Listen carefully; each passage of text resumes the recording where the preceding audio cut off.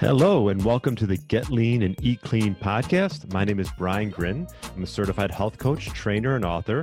And this podcast is for middle-aged men and women looking to optimize their health and get their bodies back to what it once was 10 to 15 years ago.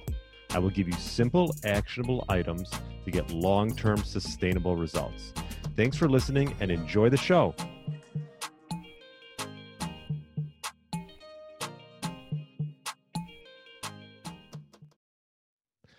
All right. Welcome to the Get Lean, Eat Clean podcast. My name is Brian Grin, and today we're going to talk about a hormone that can help you reach your weight loss goals. And that hormone is called ghrelin. Have you ever heard of it? Well, you're going to hear all about it today. It's the hunger hormone. Before I go into that, I'm going to sort of talk to you about the psychology with eating, because a lot of times what happens is you have that first bite and then it leads to a lot more. And it's the whole idea with, having appetizers, right? Restaurants obviously want you to spend more money and buy that appetizer, but that's also going to lead to increased hunger and you're going to order more. So with ghrelin, the hunger hormone, this is what stimulates appetite. It increases your food intake. It promotes fat storage, and ghrelin causes almost, those stomach rumblings that you get as a physical reminder to eat.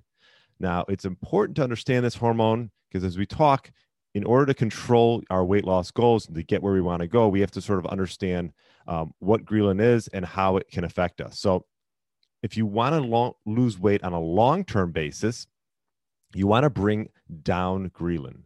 Now, you're probably thinking, well, how do I do that? One would think that you'd actually bring down ghrelin by actually eating all the time, right? Because it's your hunger hormone.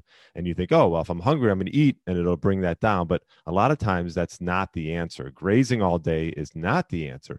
The opposite is actually true, and that is fasting. So I'm going to give you some main points that I took away from a study that was done on ghrelin by the Society of the European Journal. And one of the things was that ghrelin levels are lowest first thing in the morning around 9 a.m., which is the longest time of the day where you most likely have not eaten anything if you fasted overnight. And it proves that hunger is not a function of not having eaten in a while, right? Like you would think ghrelin would be sky high, in the morning because you haven't eaten in a while, but that's not true. Also, hunger comes in waves, and I've talked about this before, right? You're going to get peaks when you're used to eating, right? Lunch, dinner, breakfast. So you're going to get like these 3 slight peaks in ghrelin, but it comes back down even if you don't eat. So think about it. Even if you skip a meal, that ghrelin level will still come back down. So think of a time when you worked right through lunch and you didn't even realize it. You're like, oh, I just missed lunch. I was so busy. And okay, I'll just keep moving on with the day.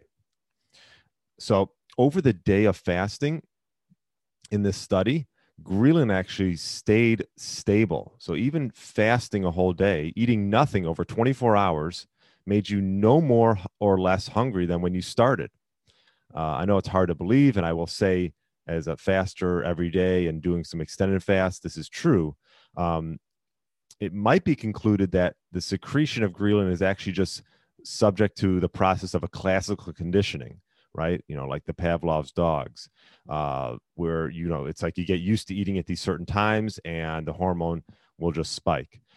So ghrelin, our main hormonal mediator of hunger, does not actually increase to crazy levels from intermittent or extended fasts.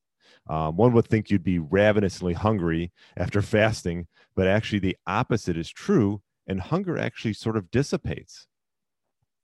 So the whole idea is perhaps it's time to mix things up. I always recommend, pushing back a meal or eating it perhaps at a different time and closing up that eating window. And you'll start to realize that, you don't need to have that meal at 7 a.m. and one at noon.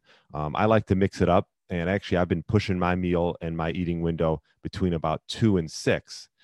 So if you keep getting the same results with your weight loss goals, I would try this out. This is obviously one of the reasons why fasting is so effective. So remember, this is not calorie restriction. This is not eating small amounts throughout the day. This is going periods with no food. But when you eat, you can have a full, satisfying meal and then go back into your fasting mode. So I hope this helps describe what ghrelin is and how you can make it work in your advantage towards your weight loss goals. So feel free to subscribe if you want to hear more of these micro podcasts. And I do interviews every week as well. And also join the 21-day fasting challenge. You get daily emails, and I'm going to just guide you through making fasting a lifestyle change. And it's not just a one size fits all thing, but it's sort of going to ease you into fasting and make it a lot easier. So let me know if you have any questions regarding this. I hope you have a great rest of the week, and thanks so much for listening. Thanks for listening to the Get Lean, Eat Clean podcast. I understand there are millions of other podcasts out there, and you've chosen to listen to mine, and I appreciate that. Check out the show notes at briangrin.com for everything that was mentioned in this episode. Feel free to subscribe to the podcast and share it with a friend or family member that's looking to get their body back to what it once was. Thanks again, and have a great day.